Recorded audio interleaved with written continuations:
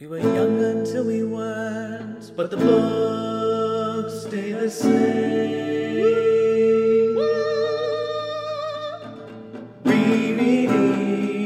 Rereading our favorite books.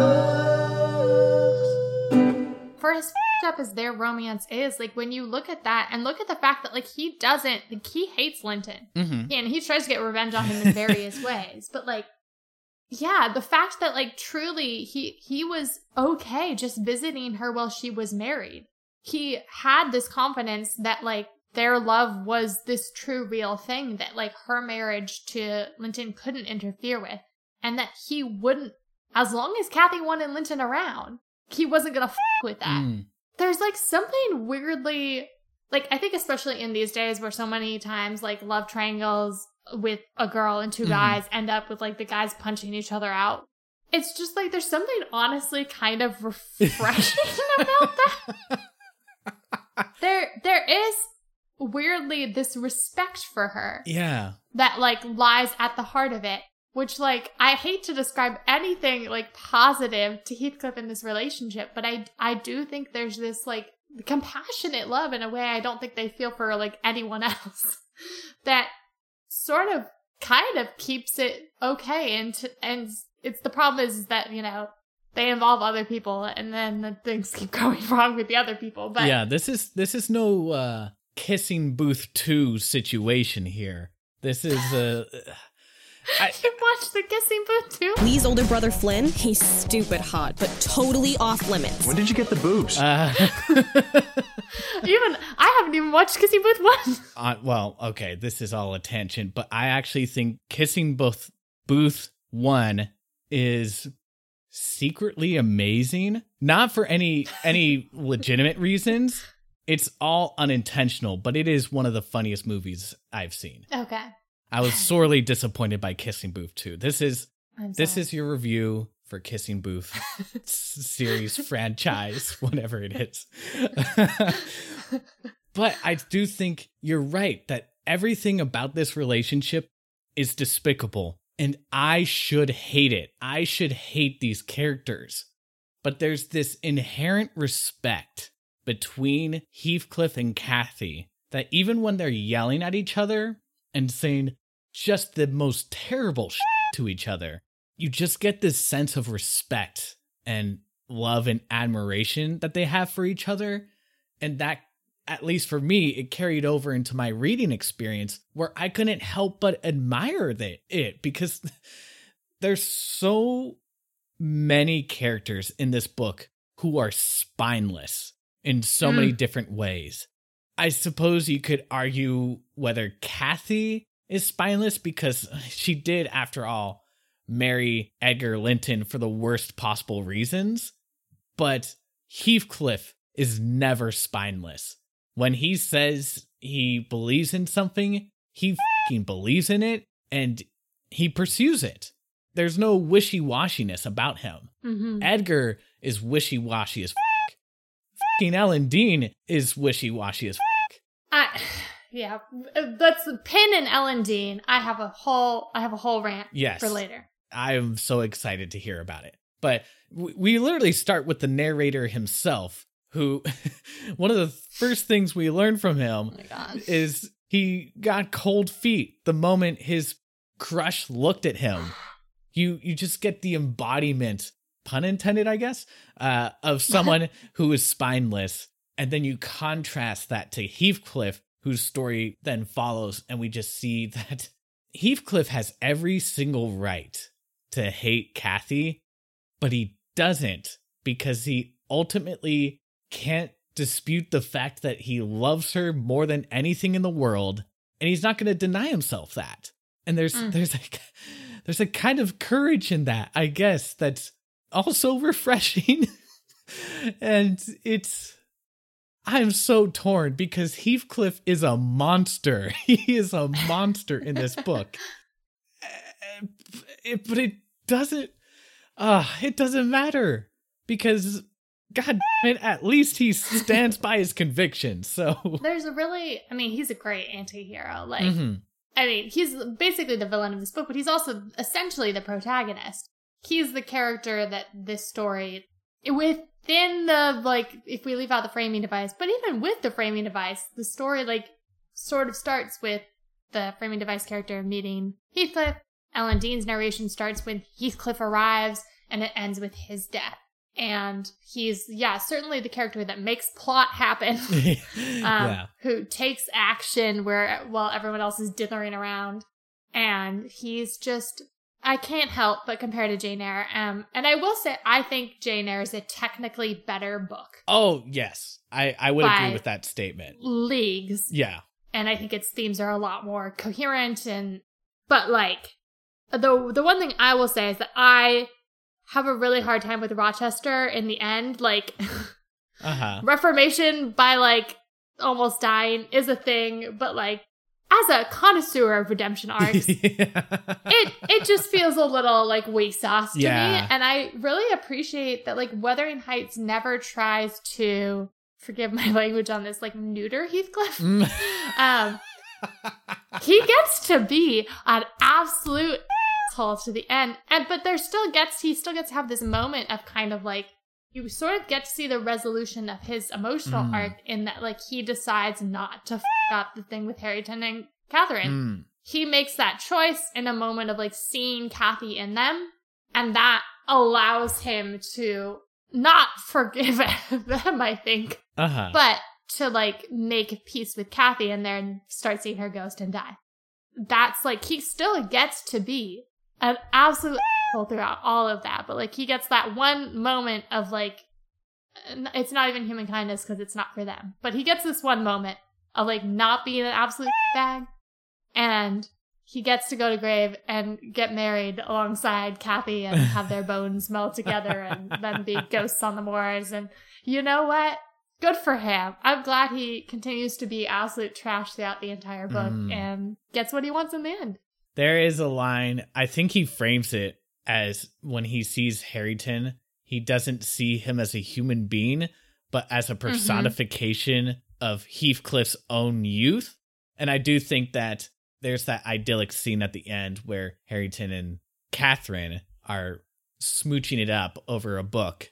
And in a lot of ways, it felt like ideally what the relationship between Heathcliff and Kathy would have been if they had just been left alone and had it been tormented by people around them who were either out of jealousy or just pure spite, or racism probably was a big part of it too, given Heathcliff's Romani background. Again, that's not exactly clear on that, but if they had just been left alone, they could have been happy. They wouldn't have unleashed this flood of misery on everyone else. And I think the book actually, this is something I appreciate about it. The book does go out of its way to say that, hey, under different circumstances, these people might have been much, much better, because there is a push to attribute Heathcliff's horrid self to his nature. But the narrative takes the time to also say, well, also, he was treated so vilely by so many people. And I think there's a line about something along the lines of that behavior he was subjected to would have turned a saint into a fiend. That's the tragedy of it all, really. If the circumstances had been slightly different, if people just kind of allowed them to f*** off, this would have had a happy ending for them. I mean, I guess they would still kind of see this as a happy ending, being buried next to each other and haunting the moors, because they are those kind of people. But it would have been slightly happier, I suppose. Well, they wouldn't have f***ed up so many other people's lives. And they really do. And the Next Generation is an interesting replay. Heathcliff even admits it. He deliberately manufactures Harrington to be him. And then Harrington ends up essentially in the same situation of, like, losing Catherine to Linton. But he also gets the girl in the end. And there's, like, is some really interesting things done with the doubling of the second generation to the first generation. But at least in my opinion, I think this is where the book really kind of falls down. I think the section that is the Kathy Heathcliff youth section is by far the strongest part of the book. Yeah. And once you get into the second generation, I find it more theoretically interesting because I think that Catherine, Linton, and Harrington, while interesting, like sort of mirrors, but also like foils to the previous generation, are like less interesting characters. Yeah. And certainly the relationship between them, like when Harrington and Catherine get together, it's just kind of like, okay. Yeah. Linton is again a character that I just hate, plain hate. Mm-hmm. I didn't enjoy reading a single page of his existence. He was just like truly hateable. I wonder if you're the worst person I've ever met. It's just like harder to get invested. Catherine is much less dynamic than Kathy, but also like she'll have moments of impetuousness, but it comes off as like she makes dumb decisions, it feels. Yeah. Not that Kathy didn't, but like there's an interesting difference in that because they're trying to portray her, or Emily's trying to make her come off as a sweeter, better person. Her bad decisions somehow look worse. Because when Kathy's making trash decisions, you're like, yeah, go off, girl. You're trash. When Catherine's making bad decisions, you're like, oh, that was stupid. You should know that. Have you not learned? You know, so it's a weird kind of like double standard where because she's a quote unquote better, as in like morally better character, we expect her to make better decisions and are more irritated when she doesn't. I think I struggle because like I'm so theoretically, intellectually interested in this idea of like the two generations and all of that. But the connections aren't there. The big passionate speeches aren't there. The characters just really feel like they're, and I mean, to be fair, they are being orchestrated like puppets by Heathcliff in the narrative. But like, whereas Heathcliff and Kathy feel like so natural and right, and they feel very dynamic in their own right, the second generation feels much more like a narrative device that's happening. Yeah. So, yeah, I definitely struggled with the second half of the book. It's so nice to hear you complain about these characters in a way that I'm always complaining about characters where they're narrative devices. That's satisfying. They feel very one note. Linton, not Edgar Linton, but Linton the kid, his character is a hypochondriac on steroids, basically. Catherine is headstrong but nice, and that's about it. And then Harrington is illiterate. And that's just kind of all the character from him that we really see until the end. I guess we see a little bit more of who he is like. But even then, it's just, it almost feels cheap. It feels what you were saying with the Rochester kind of scenario. Harrington goes from illiterate, violent boy to gentleman seemingly overnight. And I guess even within the narrative, it's only been like 6 months or something like that. And it just feels so unearned.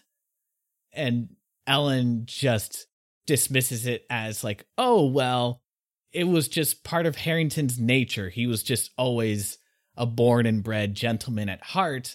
And once he was free from the corrupting influence of Heathcliff, he could emerge his true self. He's getting handsome. It just takes a little effort. Just a little elbow grease. Which also feels like bullshit, because the book had spent so much time up to this point arguing the impact of circumstances on people.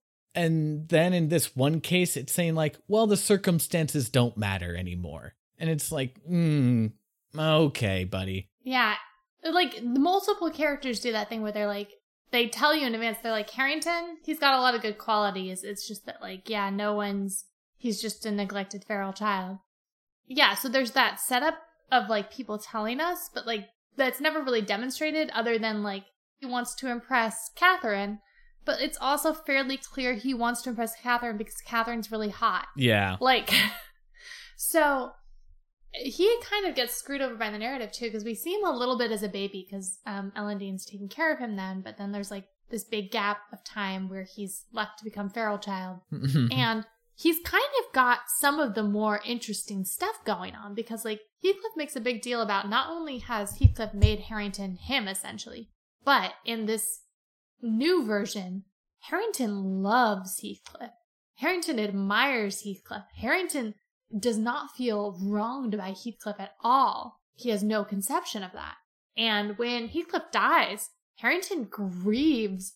That's the whole thing. So it's like, God, that would be really fascinating to have gotten more of and really seen the relationship between them and why Harrington, prior to Heathcliff coming in, had been left with his alcoholic father who didn't care about him. At one point, like, almost dropped him off, like, down the stairs and killed him as a baby, which Harrington doesn't remember, I'm sure, but, like, you know, his dad sucks.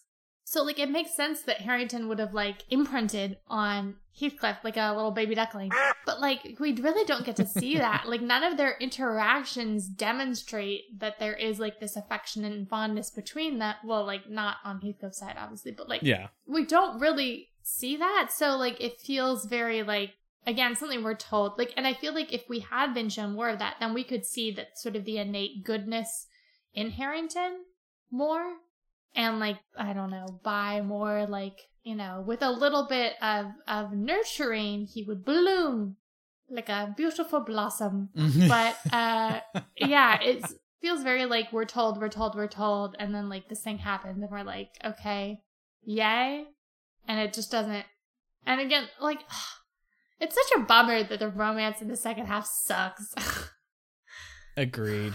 But it's funny because, you know, that same complaint about how the book is telling, not showing us basically everything about Harrington can also be applied to Heathcliff and Cathy. It's just that they're so poetic about it that it doesn't matter. And that's what it comes down to. Probably the major flaw of this book is that it has such a hard time just showing. You can get away with that if your writing is so good that it doesn't matter. And yes, Emily Bronte's writing is that good for Heathcliff and Cathy. It doesn't match that with basically all the other characters. Not to say that they don't have moments. I think the scene where Harrington and Catherine reconcile is one of the cutest things I have ever read. Catherine is trying to make all these overtures of like, here, let's be friends again and blah, blah, blah. And Harrington is just like, shut up and go away. And so then Catherine comes by and sneaks in a kiss on his cheek.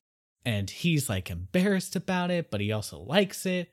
And she likes it. And then she goes through this process and they're all sitting in the same room together.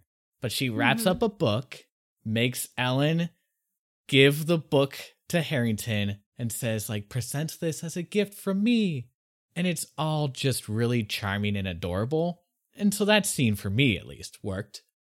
And I guess if the narrative had leaned into that a little bit more, making things a little bit cuter with these two characters, maybe that would have worked. Maybe a bit too much. I don't know. The whole second half is kind of a mess, and I just don't know how you would fix it. Because at the same time, they're really interesting things. Like the whole thing with Heathcliff basically seeing two mirrors of Cathy in these kids. That's fascinating. That there's so much that you can do with that yeah. Basically, this book suffers when Heathcliff and or Cathy are not on the screen. Okay, so I'm gonna present my argument for a fix. And this will tie into my Ellen Dean rant, but the framing devices should not have been a thing. Ellen Dean should not have been narrator of the story.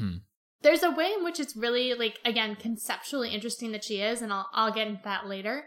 But, like, because she has to be the narrator, she's just kind of forced into all of these scenarios where, like, her character wildly diverges on what she'll do depending on where Emily needs her to be. And it's so irritating. And I just got so frustrated with her at so many points.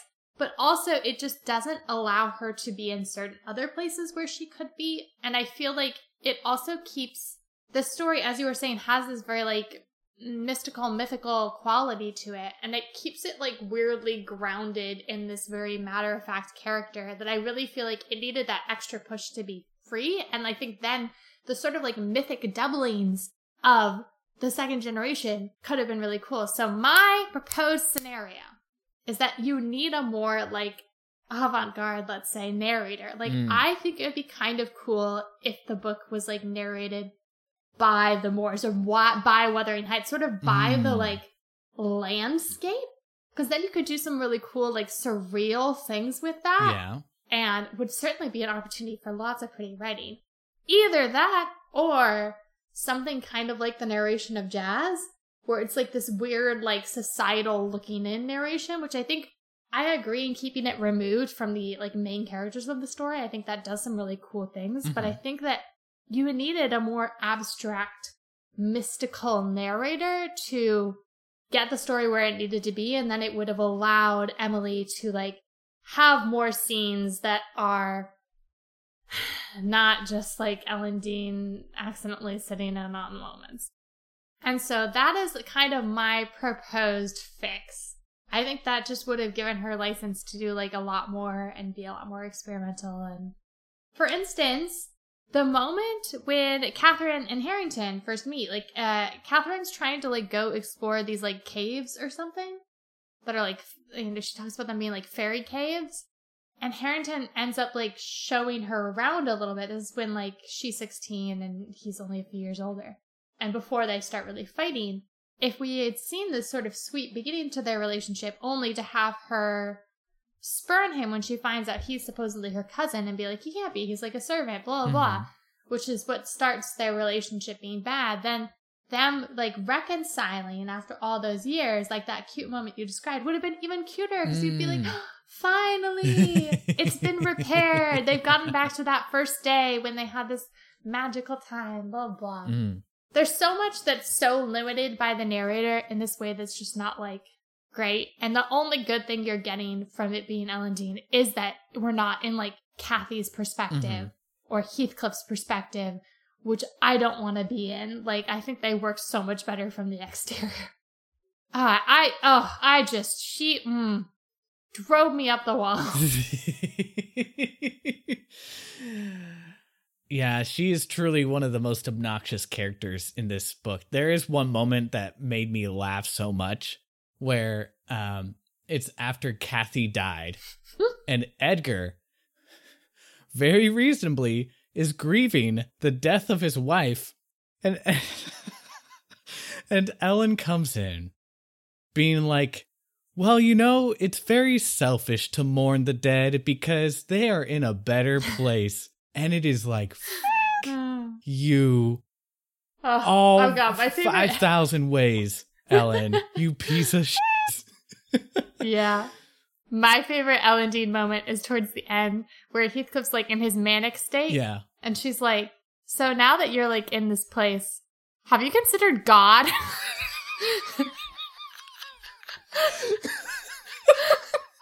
Like, maybe you should read a Bible. Oh my God. And Heathcliff has the best response to that. He's like, this reminds me that I need to make sure that I'm buried with Kathy. Yes. Like, I want. Yes. Oh, it's so good. It's beautiful because he actually doubles down because she's like, you need to repent. And he's like, I have nothing to repent for. Man, that guy is facing Judgment Day, but good for him, honestly. It almost felt like a parody. It's interesting because I know that apparently Bronte was a very devout Christian. And that moment, I remember it stood out to me because it felt very on the nose. It started to read like one of those Jesus pamphlets that you just find lying around. They're just terrible pieces of writing. And that's what it felt like. And I wonder if she meant that. Like, she wanted that to be a genuine moment of like, yeah, if Heathcliff had some Bible he'd be a better person. But oh my God, it reads like such a parody. It is so funny. Ugh. It's just hard to tell because like Elendine is supposed to be sort of the moralizing center of the book, which like to our 21st century eyes tends to look not good. It's hard to tell how much we are or aren't supposed to buy into that moralizing. I think it'd be really hard to like evaluate, right? Given like just the big cultural differences, because like I could make an argument that yes, we are supposed to take that seriously, and that yeah, Emily Bronte meant it legitimately. I could also make an argument that like if she was publishing Wuthering Heights at the point in time she was, not having those moralizing elements, people were already upset by how crazy and like wicked this book was. Yeah. Not having that moralizing voice would have got it like absolutely trashed. You know, I can make arguments both ways for why it's there, but it's just Elendine is the worst. I wonder if you're the worst person I've ever met. And one of my professors just wrote a book I haven't read yet, but looks really interesting about like the role of the paid for caregiver in Victorian literature. And so I was thinking about that reading this book, and like there is something kind of fascinating about having it narrated from the point of view of this woman who is the servant, the paid for caregiver. Ideas about duty, about like she gets caught in a lot of situations where like she should do one thing, but like she's forced into doing another because she's a servant, and you know, and obviously she's privy to all of this. The idea that the servants are just kind of there absorbing all of this, like all of those are like again theoretically interesting concepts, but like because Elendine is so clearly a plot device to get our little narrative from all of its various points, like it just doesn't. She just comes off as like the worst because she'll do that thing where like she's supposed to be telling Edgar Linton if Catherine does anything, goes to Wuthering Heights. Sometimes she'll be like, I'm going to tell him immediately, and she'll do so. And then sometimes she's like, oh, I'll keep this secret from him and just burn the letters. It's, yeah, again, whatever Emily needs her to do. And sometimes that inconsistency works at a character level because, again, it plays into the whole unreliable narrator bit. But at times it's just so absurd.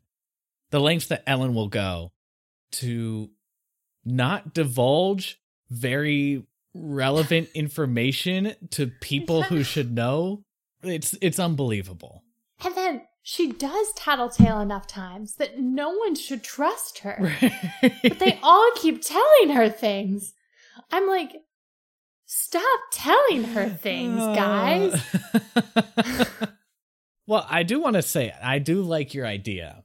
This radical avant-garde idea of it being narrated from the perspective of the landscape. I'm just curious because you are more knowledgeable about Victorian era stuff.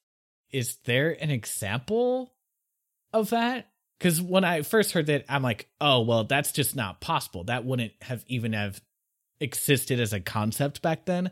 But I actually don't honestly know. I don't believe it would have existed as a concept back then either. I'm not saying this is like a historically like accurate recommendation I'm putting out there. Just that like if in terms of like looking at this piece of literature as a piece of literature removed from time period, I think it would have functioned better. There might have been, I think there was definitely poetry narrated from the perspective of the landscape. Because this is post-romantic, so I feel like they definitely did that as a thing. Obviously, nothing is coming to mind right now. But no, I don't think in terms of like an actual novel that would have been, at least not in anything I've experienced or touched on. I was going to say, in some ways it does feel very romantic, capital R romantic, in terms of its use of nature in embodying these characters, especially Heathcliff. But where I appreciate this versus the romantics is that the romantics romanticized nature to a degree that it's like, oh, it's clear you're all rich white people that have massive estates that you can just frolic in trimmed grass that's taken care of by your servants. the nature in this book is fucking nasty. Mm. So many characters either nearly die or do die as a result of being exposed to the elements. Yeah. It is harsh and cruel and unrelenting, which describes Heathcliff to a T. I do appreciate that aspect about it, that it doesn't, there's no sugarcoating the harshness of nature itself, because it's a dog-eat-dog world out there. And boy, do we see a lot of dogs in this book that are trying to eat a lot of people. It's true. So many dog bites. So many, like, mortal dog bites. Yeah. People nearly die from dog bites. Apparently the reason for that is because, as I learned in the preface from Charlotte Bronte, is that, or was it the preface? It might have been the notes. I can't remember. But Emily Bronte was actually bit by a dog as a kid, which, you know, that's always very scary, and clearly it traumatized her. Indeed. Unlike Steinbeck, though, at least she didn't murder all the dogs in this story. She did have Heathcliff, like, chain up Isabella's dog to the fence. Right. She describes it as he, like, hung it from the fence, and the poor dog was really, that was really traumatizing. Yeah, I'm sorry. No, it's okay. I was fine, but I did feel really bad for that dog. Indeed. But she gets the dog back later. It's fine. It is fine. Although there is a great line from Heathcliff just showing how much of a bastard he is, because, like, Isabella confronts him later about that, and rather than repent for clearly egregious behavior, he's like, if I had the chance, I would hang everything in your life up like that. And I would murder you too. Isabella, like I get, you know, the infatuation with the idea of what Heathcliff is. And I feel like, honestly, Emily Bronte was a little bit, like, she could see the future a little bit. She's like, there are going to be women who read this, or, you know, people that like men who read this, and they're going to be like, oh, I want a Heathcliff. Yeah. I want someone to love me that much. And she's like, all right, I'm going to give you Isabella, who thinks Heathcliff is a romantic hero from a novel, and I'm going to show you just how shittily he would treat you. But, like, it doesn't make it any easier when, like, Isabella still goes off and marries him after he, like, abuses her dog. Yeah, everything about that is bad. And it's also, like, Isabella is just, like, a weird... She's also moralizing, even though she's also terrible in her own way. Oh my god, the whole thing with, like, Hindley and the gun and her, which we didn't even touch on in the summary. But it's a wild scene. Yes. Okay, so bare bones, laying it out for the listeners. What happens is, essentially, when Isabella, for the little time Isabella is at Wuthering Heights post-marrying Heathcliff, Hindley is still alive, and he really wants to kill Heathcliff. I want him dead! He's also drunk, and he also keeps talking himself out of killing Heathcliff, and he's scared about it for whatever reasons. Isabella also really wants Heathcliff dead. I want him dead! Very understandably. Yeah. He's a very abusive husband to her. But, like, one day Hindley's like, all right, I'm going to do it. When he walks through the door, I'm going to shoot him. I'm going to shoot him. Mm-hmm. And Isabella's like, no, you cannot. Not because she, like, doesn't want Heathcliff dead, but just, like, anyhow, what ends up happening is that, like, she warns Heathcliff that Hindley's inside with a gun, and then is like, all right, I've done my part, and he decides to walk in and get shot. No skin off my back. Yeah. But, oh my god, and then the scene just keeps getting wilder, because then Heathcliff manages to break into the house. Hindley tries to shoot him, but misses, or something happens, and he, like, hurts himself. And, like, this gun also has a knife attached to it or something like that. So he, like, cuts himself on the recoil. And then Heathcliff jumps in and just starts beating the living out of Hindley. And is, like, nearly about to murder him. And stops himself because he recognizes that, like, he's dependent on Hindley in order to get the property when Hindley dies. So then Heathcliff stops, and then he orders Joseph to clean up the blood. And so he throws Joseph down into the pool of blood, and then Joseph starts praying while kneeling in this pool of blood, and Isabella is just sitting off to the side, laughing her fucking face off. What the fuck is this? So that's fun. Yeah. It's a crazy scene. And it's just like, Isabella, if you just let Hindley kill him, so many of your problems would have been solved. I know. Because I think, well, I don't know how things would have worked out in terms of like, Hindley was really in debt to Heathcliff. I don't know if that would have gotten just canceled out by Heathcliff dying, or if like then Isabella would have had the debt. In which case, like, then she could have, inherited Wuthering Heights. But yeah, anyhow, she's a weird character because, like, yeah, she does get very, like, moralize-y while she's there about, like, yeah, not wanting to murder Heathcliff. But on the other hand, she really wishes he was dead, which, like, I mean, is valid. I think that there are people out there who would not do murder or allow someone to be murdered, but would also be like, I wish they were dead. But that said, it just comes off very strange, like, in her particular situation. It's hard for me to say if that's a case where that inconsistency was intentional or not. And that also gets to the second half of this book, because that focuses very much on Heathcliff's revenge plot, which is ultimately that he would own both the properties and then just dismantle them, erase these families' names from the world. And it's weird because it feels like the book kind of loses track of itself, but in a way that kind of works with the thematic point of that section, that Heathcliff is so obsessed with revenge that he loses track of why he does anything.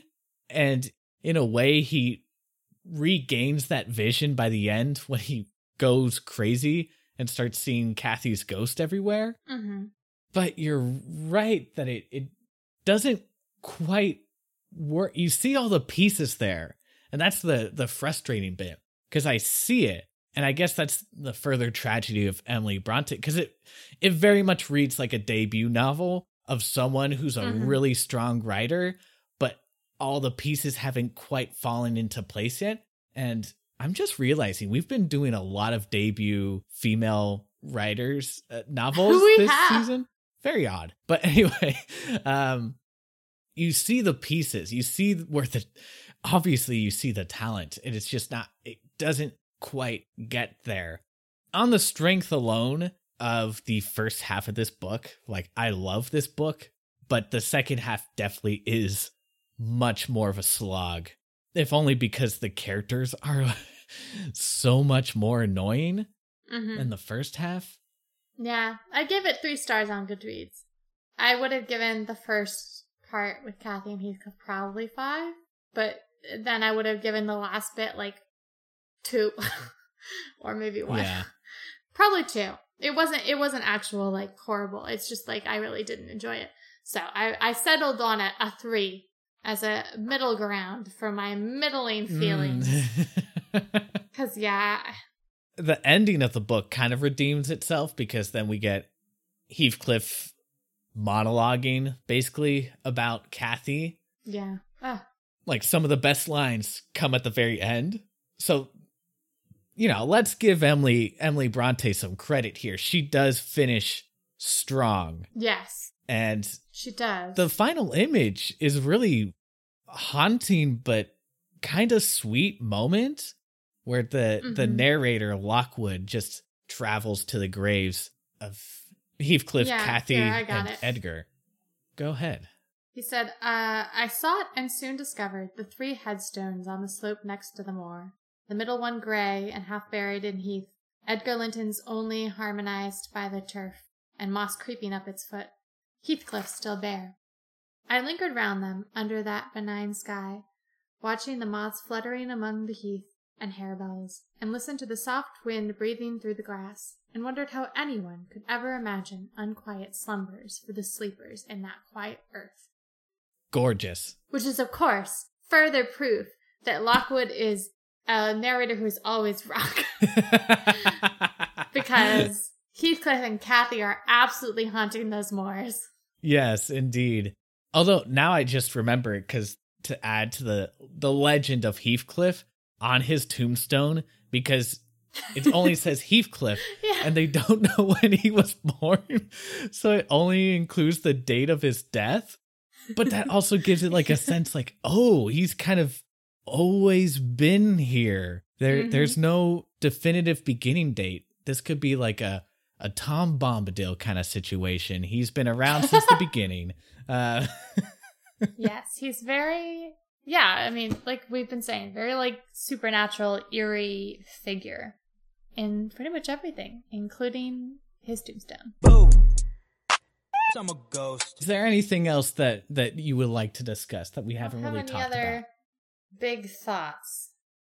Other than, it just really made me want to reread Twilight Eclipse. My associations are so strong. And that is my favorite Twilight book. Come at me, haters. Twilight is truly, well, it's something. Indeed. Don't expect literature if you want to read this book. It's a wild ride, but also don't expect Heathcliff to be a hero because he really is a bastard. I guess that's all I've got to say. Oh, wait. Oh, no. There's one thing I want to add. This is a stupid detail, but at the very beginning, Lockwood has this weird dream where he goes to church in this dream and it's Joseph sermonizing. And there's this whole thing about whatever. And then in like the middle of the dream, Lockwood gets up and yells at Joseph about how he's committed the unpardonable sin. And then Joseph's like, no, you committed the unpardonable sin. And then they're like, go get them, boys. And then everyone just starts fighting each other in the church. And it reminded me of the scene from Kingsman. Yeah. It does.